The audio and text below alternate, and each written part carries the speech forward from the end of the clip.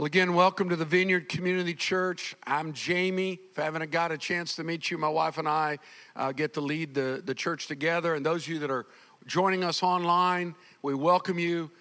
You're part of us. So you're seeing the same thing they're seeing on Sunday as I'm filming this before we leave for our national conference that we do every 2 years. It'll be in Asheville, North Carolina. And the rest of the staff will catch up to us, but we're going to go up and kind of get things set in order. So we left a little early, so we missed being there. And I was going to have someone else preach on Sunday, but the Lord woke me up this morning, and he spoke to me, and he said, I want you to preach, video it, show it on Sunday, because there's going to be people there that need to hear this word. And the Lord woke me up with this thought.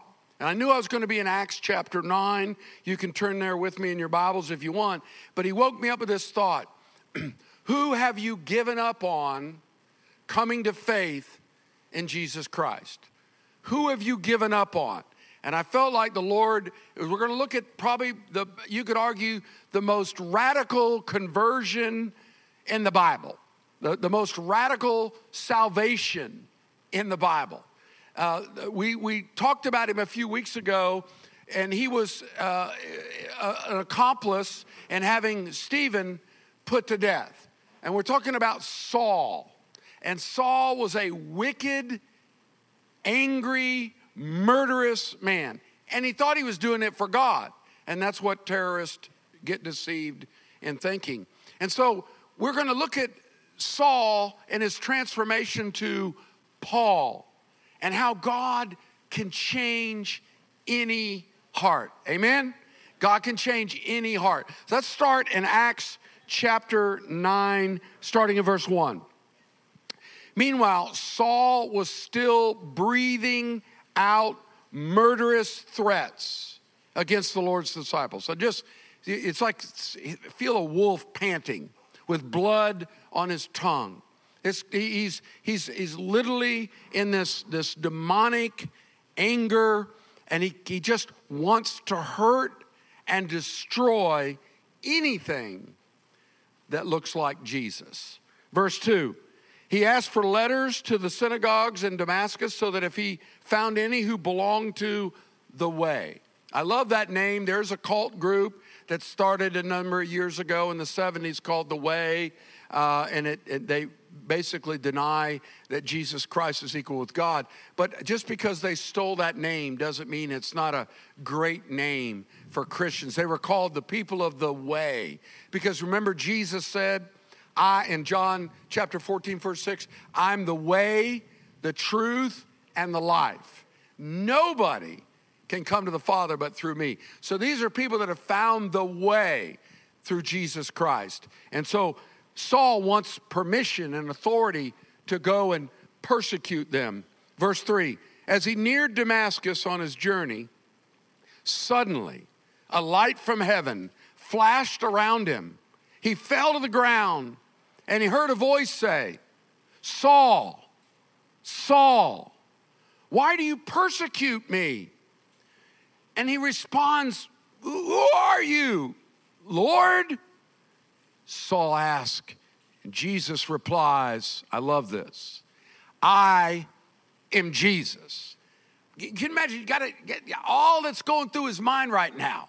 He saw Jesus crucified. He knew he was buried. He didn't believe the story that he was resurrected. And now this Jesus that stood up for Stephen when he witnessed to the living Lord Jesus, and Saul had to hear the word of God, which were seeds sown in his heart at that time. Now, all his world is being radically transformed by these simple words of an encounter with the Lord Jesus. I am Jesus, whom you're persecuting. Well, he's not touched Jesus, has he? No, he's touched who? His children. He's touched the followers of Jesus. See, Satan can't get to Jesus, but he loves to get to those that Jesus loves. He loves to attack the children that represent. But Jesus said, you can't disconnect me from Stephen that you had put to death. You can't disconnect me from those that you're persecuting. He's literally discovering what it means to be the church, the body of Christ. His theology is born in this encounter with the living Lord, who's connected to his church in such a way that to spit on one of Jesus's children is to spit on Jesus. I'm Jesus, in verse 5, he says, why are you persecuting me? Now get up, go to the city, and you'll be told what you must do. Now, this isn't a negotiation, is it? I've often said God's a terrible negotiator. He just does. You know why? He says, here's the deal. I'm God, you're not. This is what you're going to do. Now, you can say no, but you can't negotiate. When you start negotiating with God, you know you're in dangerous territory because God knows what's best. He's just arrested, if you want to use that language, this guy named Saul, that nobody could have believed that he could change. The Christians feared him. Can you imagine the numbers of people if you were to take a bet? How many of you think this Saul could become one of the leaders in the church? Everybody would have said, never, no way. Think about this. Don't answer it out loud. But think about the people that you have said, they'll never change. Think about. They're beyond hope. There's no coming back. They're too far gone. All those phrases could have been said about this Saul. God wants us to see today that he's the God that can change anybody, even me. I'm exhibit A. I was no Saul, but I was a lost, angry, blind young man.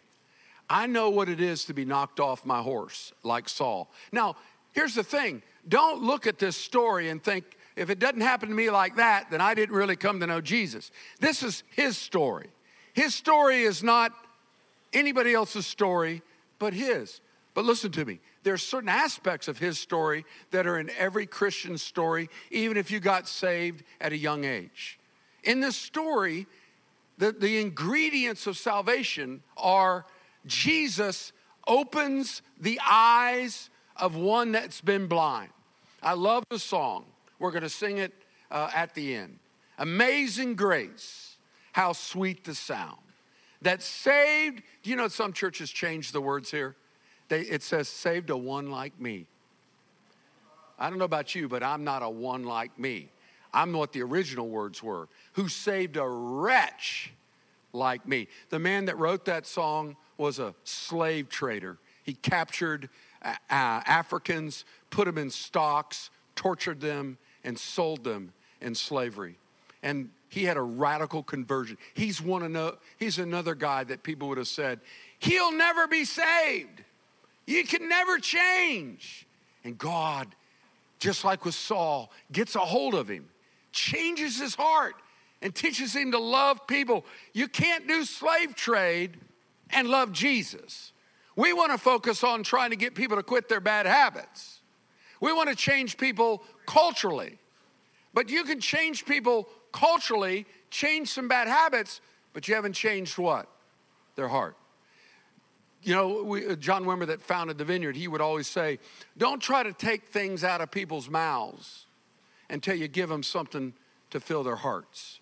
When you fill somebody's heart, then you can radically watch God transform what they're putting in their mouth. You know, I had a greeter one time that just didn't quite grasp that concept. And they would greet at the door, and they would determine whether that person came in if they were appropriately dressed. Now, I'm not talking about modestly. For example, this person came in one Sunday, and they had one of those shirts on that's got every faith to it. You know, it's even got, it's got Jewish faith, it's got the Muslim faith, the Christian faith, it's got witchcraft, it's got all the faiths. And she's like, you can't wear that shirt to church. I'm like, oh my God, what? It's like, and she tried to do was clean the fish before we caught it. Come on. You can't scale a fish. You can't fillet a fish that's still swimming. Our philosophy at the Vineyard is get people to fall in love with Jesus, and they're going to realize their behaviors that are displeasing to him, because he'll change them. So Saul is an example of God's grace can reach the darkest, lowest, impossible person that could ever be saved. Now, that might be your thinking where you're sitting right now. You might be thinking that could be you. You probably, maybe you bought into the devil's lie that you can never change, that you can't overcome your addictions or your bondages or your hang-ups or your brokenness, and that you're just trapped, and that's just the way you're going to have to live. But let me tell you, God wanted me to get up today and say, that's a lie. Amen? That's a lie. You can change. Now, not yourself. Christianity is not a self-help religion. It's not, okay, Saul, clean up your act, get it together, and come and follow me. Jesus says, Saul, I'm going to tell you what you're going to do. First of all, after encountering Jesus, he can't see.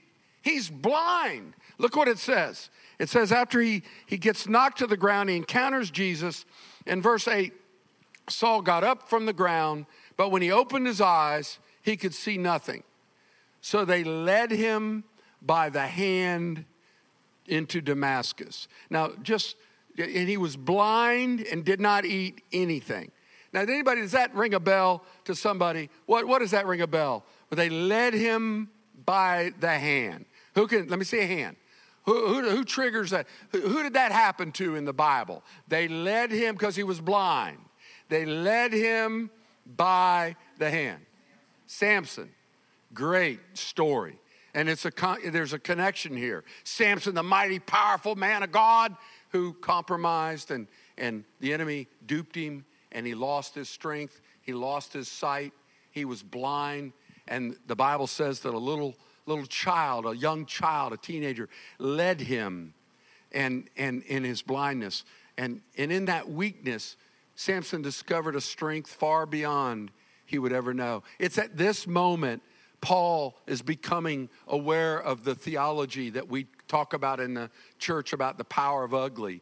You know, Saul has gone from being the strong, self-righteous, powerful man to now he's helpless. He needs someone to guide him. Now, where are you going to take him? Where are you going to take this blind murderer of Christians? Who's going to open their home? Who's going to say, he can stay with me? I want you to see the process here, because his salvation, though it was a sudden encounter with Jesus, it's a progressive unfolding, if you will, and what happens. I love this. Look what it says. They took him by the hand and they led him. Verse 10, in Damascus there was a disciple named Ananias. Now this is not the same Ananias of chapter 5, who he and his wife lied to the Holy Spirit and they died. So he didn't come back to life. This is a different Ananias, which is kind of interesting here. You're going to see some names that are kind of infamous and not well thought of, like Ananias, but God's kind of redeeming that name, because it's the guy, we don't know anything about this guy, but God's going to give him a cool mission, but we'll get to him in a minute. It says in verse, he says, yes, Lord, because the Lord says to him in a vision in verse 10, Ananias. He said, yes, Lord, which is always the best answer you can give to Jesus when he asks you to do something. Practice it with me. Yes, Lord. Whatever it is, it's like in marriage. You learn to do that, you've come a long ways in marriage if you're the husband. And you can learn to say, yes, honey. Yes, honey. It's just wisdom. It's just wisdom. And he says, yes, Lord. And he doesn't even know what the assignment is yet. Verse 11, the Lord says, go to the house of Judas. Now, this is not Judas that betrayed Jesus and hung himself. So now here's another name. We know nothing about this guy. We can only dream and guess, and he's a hero because he opens his home up for this terrorist that's been converted to come and stay in his house. In fact, it's the only street that's named in the whole New Testament of a town. And it says, they came to the house of Judas on the straight street and asked for a man from Tarsus named Saul, for he is praying. So this is God's instructions to Ananias to go to the Judas's house, which we don't. How did Judas what would it take to open your home? He had to have known. Maybe he knew of him before, but he had to be a Christian. Because at this point, Saul is turned from his radical Hebrewism, his radical Jewishness, and he's discovered the Messiah. Who's going to let him in their house? Now, you don't just let anybody in your home. If you do, you're not very smart. My wife and I learned that the hard way years ago. We used to think it was our job to just open up our home to anybody that had a need. And we let some bad people in our home, and there were some big consequences to it. So we've learned that you got to seek God. Is this somebody, Lord, that you want us? We got to use discernment. She and I have to be in agreement before we do it. But this Judas opens up his home to this unknown. He's in process. He's blind. He's babbling. He's had this encounter with Jesus. He saw the Jesus that he thought was dead, and he's alive. I think back to the people that opened up their homes to me when I first came. I used to go to a Bible study every Friday night with teenagers, and I just appreciate the home that was opened up to this drug-dealing, long trail of hurt that I left behind me, of people. And there were people that were kind to me, that they didn't really know me. All they knew was I'd encountered Jesus, and they opened up their home. That's the kind of church the Vineyard is. The Vineyard is a Judas house type church. The Vineyard is a place that says our doors are open. Now, we're not undiscerning. If somebody comes among us that's a wolf and tries to harm and hurt people, we'll show them the front door and meet the police officer on the way out. So we don't have a problem being protective, but people that come among us that are broken life and they failed, whether they've just got out of jail, they're on their fifth marriage, they're going into recovery, they're dealing with broken family life, they're without a job, they're without a home, they're destitute, they're hurting. We don't vet people at the door, and whether we're going to feed them or not, whether we're going to love them or not, whether we're going to welcome them or not. We just say, Lord, whoever you bring to us. And this was this heart of this guy named, that we don't know anything about him. But if it wasn't for him and these other believers, what could have happened to his faith? He could have got derailed. You think the enemy's happy losing someone like Saul, one of his main players? Now watch this. I love this. This guy Ananias. Again, we don't know anything. He's not an apostle. He's just a guy. He's just a regular guy, ordinary, but that says, yes, Lord. If you want a new adventure in life, you start saying, yes, Lord. To say, Jesus, what do you want me to do? Yes, Lord. Jesus, what job do you want me to? Yes, Lord. If you keep offering God your yes, watch out, because good things are going to come your way. So he says, Lord, yes, I'll do what you want. And God tells him, verse 13, Lord, Ananias answers, he says, I've heard many reports about this man. In other words, are you up on this? Have you been reading the Jerusalem news? Have you been, he's kind of helping inform Jesus of what he knows about Saul. And he says, Lord, have you heard about this guy? What he's done to your saints in Jerusalem? And he's come here with authority from the chief priests to arrest all who call on your name. And it's not like Jesus goes, oh no, I didn't know that. He knows every ounce. He wept with Stephen when Saul took part in Stephen being put to death. He wept with his other children that were persecuted. He knew every inch of Saul. He's been keeping his eye on him. You know there were believers praying. Now think about this. If you lived back then, and he took your relatives and he punished them, could you join with other Christians and pray for him to come to Christ? Could you do that? Think about it. One of the things that blessed me more than I never dreamed that anybody ever prayed for me. You know, it's one of the most powerful things you can ever do for another human being, and that's pray for them. And to come to them and sometimes let them know, I pray for you. But when I came to Christ, I had someone that I met that went to a different high school. They went to Riverdale. Riverdale started when I was a sophomore in high school in Fort Myers. I went to Fort Myers High. Riverdale was a newer school, and they had a good active church near the school, and they had a youth group. It was at Riverside Baptist Church back then, and they've since moved to another part of town. But anyway, in their youth group, they had a project. They took each school, back then it was North Fort Myers, Riverdale, and Cypress. That was the only high schools. And they said, let's pick the least likely person in each school to be a Christian. Now, how would you like your child to win that award? Yeah. You don't see a parent driving around, my kid's the least likely kid to become a Christian. You might say, my kid got the honor roll, my kid, whatever, won this. But they voted me. I didn't know it. Some people that went to high school with me and said, Jamie Stilson, I don't know what language they used about me, but basically he's a scoundrel. He's the worst guy we know of in that school. He's the least likely to ever become a Christian. Now think about that. When I found out that somebody, it didn't hurt my feelings because it was true.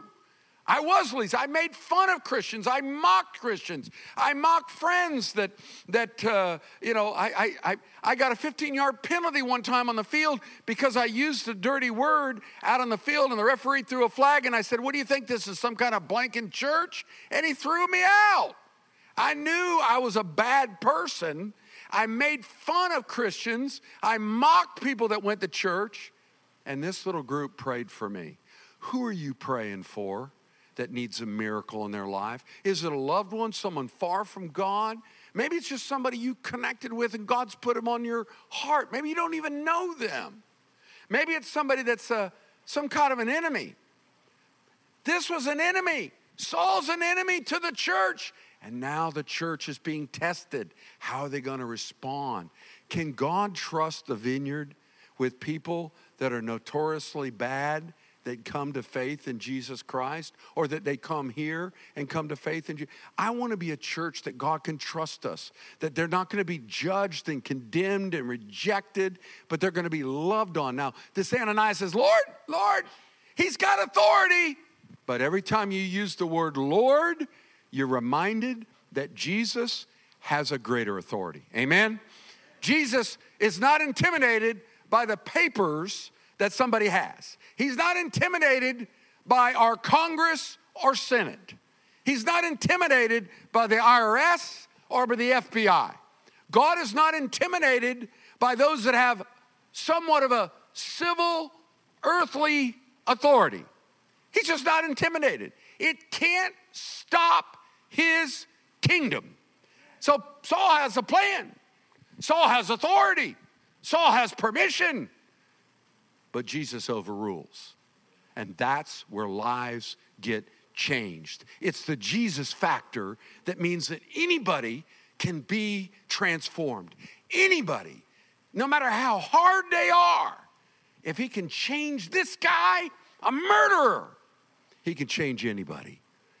Now listen to me. Ananias, I love this guy. I hope that God, we could be like him as a church. And God speaks to Ananias and says in verse 15, he says, the Lord says to Ananias, go, this man's my chosen instrument. Wow, think about that. When God picks a team, he picks the least likelies, doesn't he? Come on, this guy is a loser. He's evil, he's wicked. And God says, no, I'm going to change him. I'm going to make him a vessel that carries good news. I'm going to make him somebody that changes the world. I'm going to change him to change the world. He says, go to this man. He's my chosen instrument, verse 15, to carry my name before Gentiles, their kings, and before the people of Israel. I will show him how much he must suffer for my name. There's a cost to following Jesus. Ananias follows the Lord's direction. Now look at this. Think of what it took. He's got to have some courage. First of all, he's got to have confidence he's heard God. He's got to have confidence that God's leading him. It's not just a whim. He's heard a word. It's not just a feeling. It's faith. God says, I want you to go. You know, my wife and I just got back from Scotland, and we had the most incredible journey of God giving us divine appointments. Not as dramatic as this. Sometimes it was in the parking lot of a grocery store. Other times it was in a restaurant.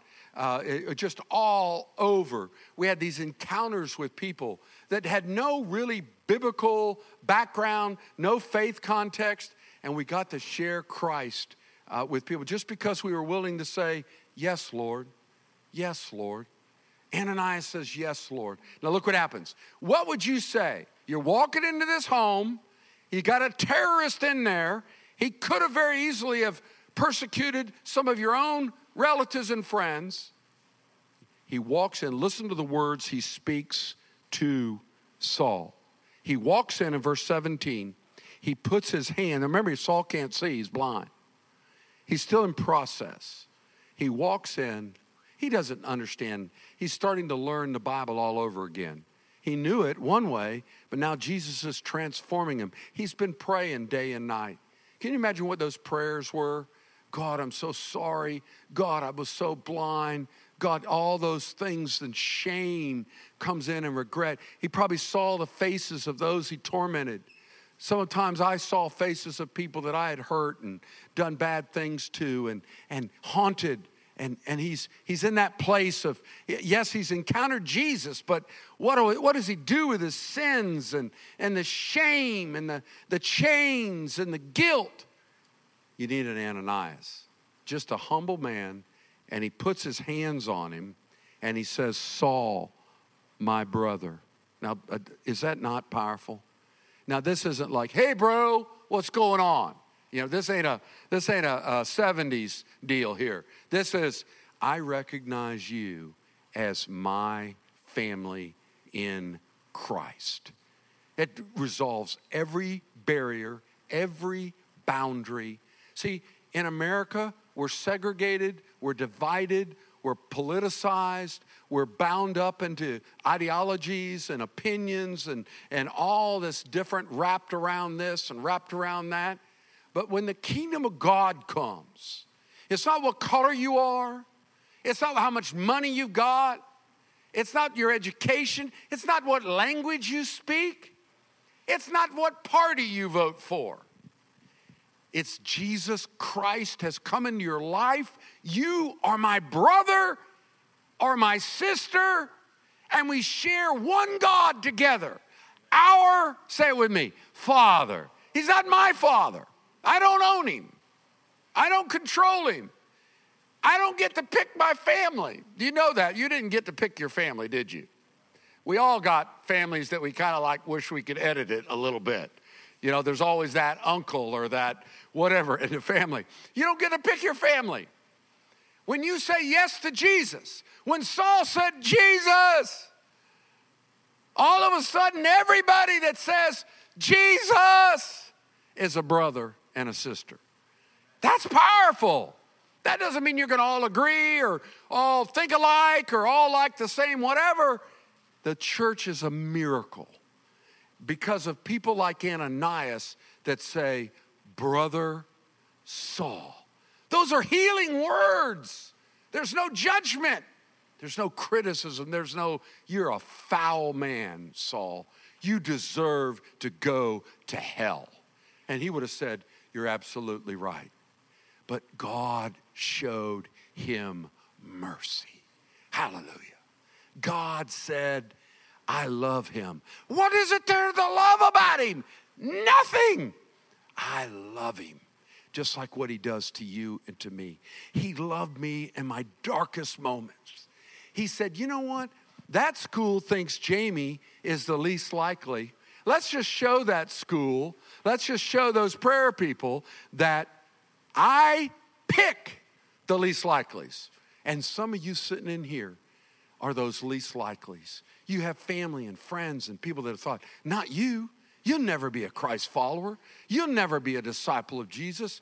You know, I often tell people when they get done singing on a Sunday morning or at dinner, when they get to call your mom at home, if she's still living. Mom, I joined the choir.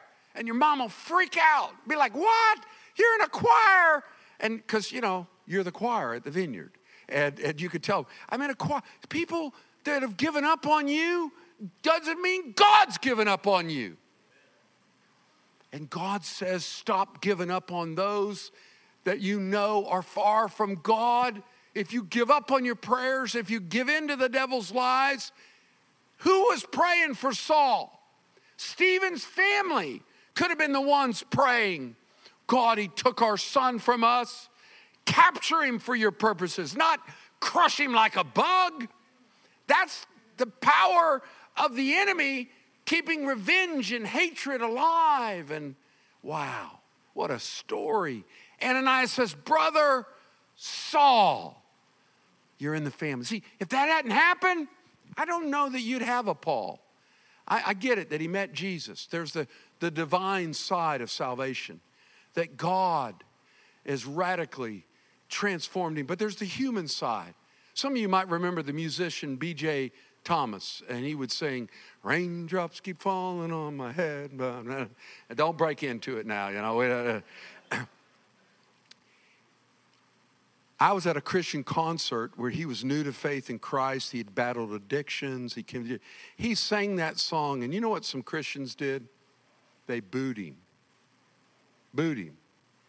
It wasn't a Christian song. Now, if you can find something evil about raindrops falling on your head, I mean, you know, and that's what legalistic, religious bigots do to people. They take their sins and they don't give God room to grow them.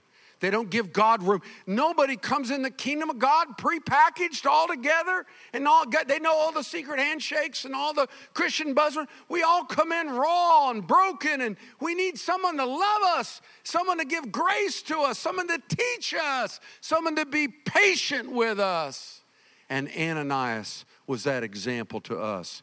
He lays his hands on him, and it says he prayed and he was filled. In verse 17, he said to, let me just read the verse. Ananias went into the house. He entered it, placed his hands on Saul. He said, brother Saul, the Lord Jesus who appeared to you on the road as you were coming here has sent me so that you might see again and be filled with the Holy Spirit. And immediately, something like scales fell from Saul's eyes. He could see again. He got up and was baptized. Whew. Ananias may not have ever wrote a book or led a church or done anything, but he took part in helping somebody grow in their new faith. Can you imagine that baptism service? Can you imagine the freedom when he came up out of that? Baptism to me is one of the most powerful things that you can ever do. If you've not been baptized, you know, we're going to have a big push for a baptism service on October the 1st, which is 1 year anniversary of Ian. We'll do one on Thursday night, which is the actual day of the hurricane, the 28th of September. We'll be right here baptizing people. If you haven't been, you got to mark it on your card. We'll sign it. It's one of the most powerful. I'll never forget my baptism. I went out in the Gulf of Mexico. It was December 23rd, 1975. It was really cold for a Florida boy. And I went out in that water. I went out still battling shame, still carrying guilt. I'd come to Jesus. I'd met Christ. I didn't have some, 3D vision, but I knew that God had come to me and made himself real to me. I knew that God had showed me he loved me and that he had a purpose for my life. When I got baptized, my mind flashes from me to this guy, and you guys might remember this, but it was one of our tent revivals. We used to do a tent revival on Sanibel, which is kind of an oxymoron if you go back. I mean, this is back in the 80s and 90s, and we put a big tent up right across from Bailey's grocery store, 7-Eleven's there now. We had this guy wandered in the tent. He didn't have a home. He was a veteran, had terrible addictions. He wandered into the tent that day, came to Jesus in our service. He'd obviously been drinking from the night before. You could smell it on him. He said, I want to get baptized. And I said, "Are you serious with Jesus?" He said, "I'm serious."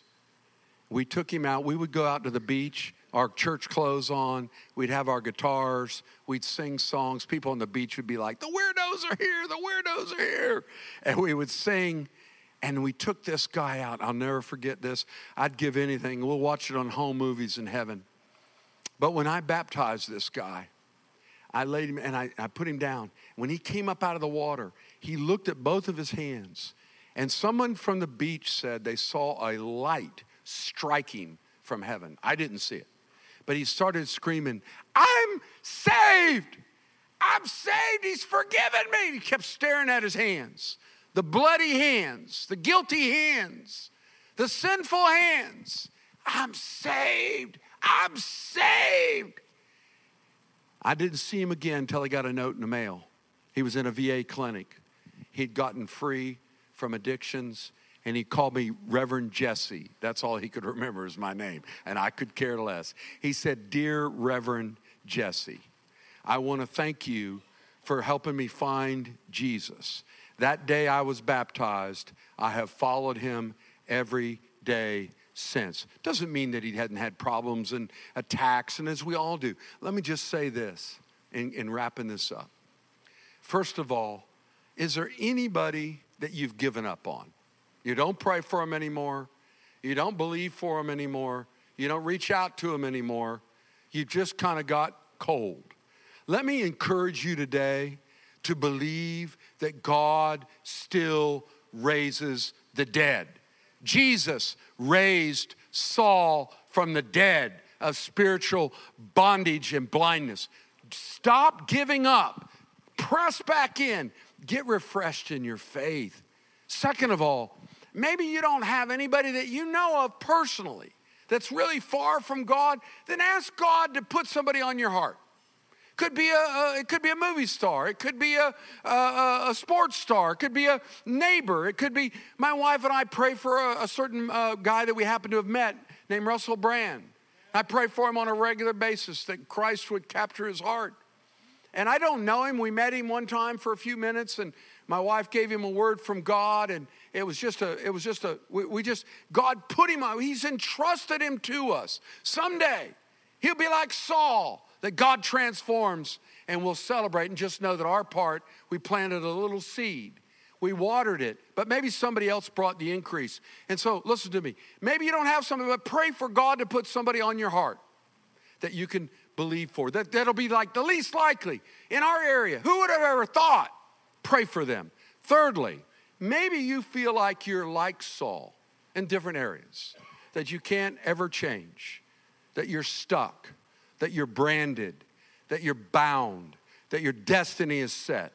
I want to say to you tonight, I'm going to say to you this morning, I'm going to say to you online, that's a lie, and I rebuke it in the name of the Lord Jesus Christ. Nobody is beyond God's grace. Nobody is beyond the hand of God that can reach down and lift anybody up out of the miry clay. Amazing grace, how sweet the sound, that saved a wretch like me. I once was lost, but now I'm found. I was blind, now I can see. Amen? Amen. Hallelujah. Hallelujah. God's a good God. Let's give him a hand. He's a good God. Let's stand up together. Now, for those of you that are watching on Sunday morning, we've given you a card to write a name on. And they're going to take that name or names of people that are far from God, children, grandchildren, friends, neighbors, people that you knew, people that you don't know. They're far from God. But you're going to say today, God, no one's too far from you to reach, to change. If you can change Saul, you can change them. And we're going to bring those names and we're going to bring them to the cross and believe God in a fresh way to say, Lord, do it again. Do it again. If you saved Saul and you made him a Paul, do it again. Maybe it's you tonight that you need to say, Jesus, I want you to change my life. I can't change myself. Saul didn't change and fix his life. He just fell into the arms of the living Lord Jesus Christ, who had the power and the authority to transform his darkness into light. Father, would you bless your people right now? Renew faith where we've given up. Forgive us for doubting, and forgive us for even the words of saying they'll never change. Forgive us for giving up. Thank you that you never give up. So, Father, would you put that faith back in us to believe and to stand strong in you. Come, Holy Spirit. Come, Lord. Come, Lord. Just that one that's just discouraged and just they're held captive. Lord, would you bring the hope right now? The power of the Spirit of God can break any chain, can free any bondage. Father, thank you that you're the God of the impossible. You're the God of amazing grace. And we celebrate that grace in Jesus' name. And all God's people said, amen. God bless you. God bless you.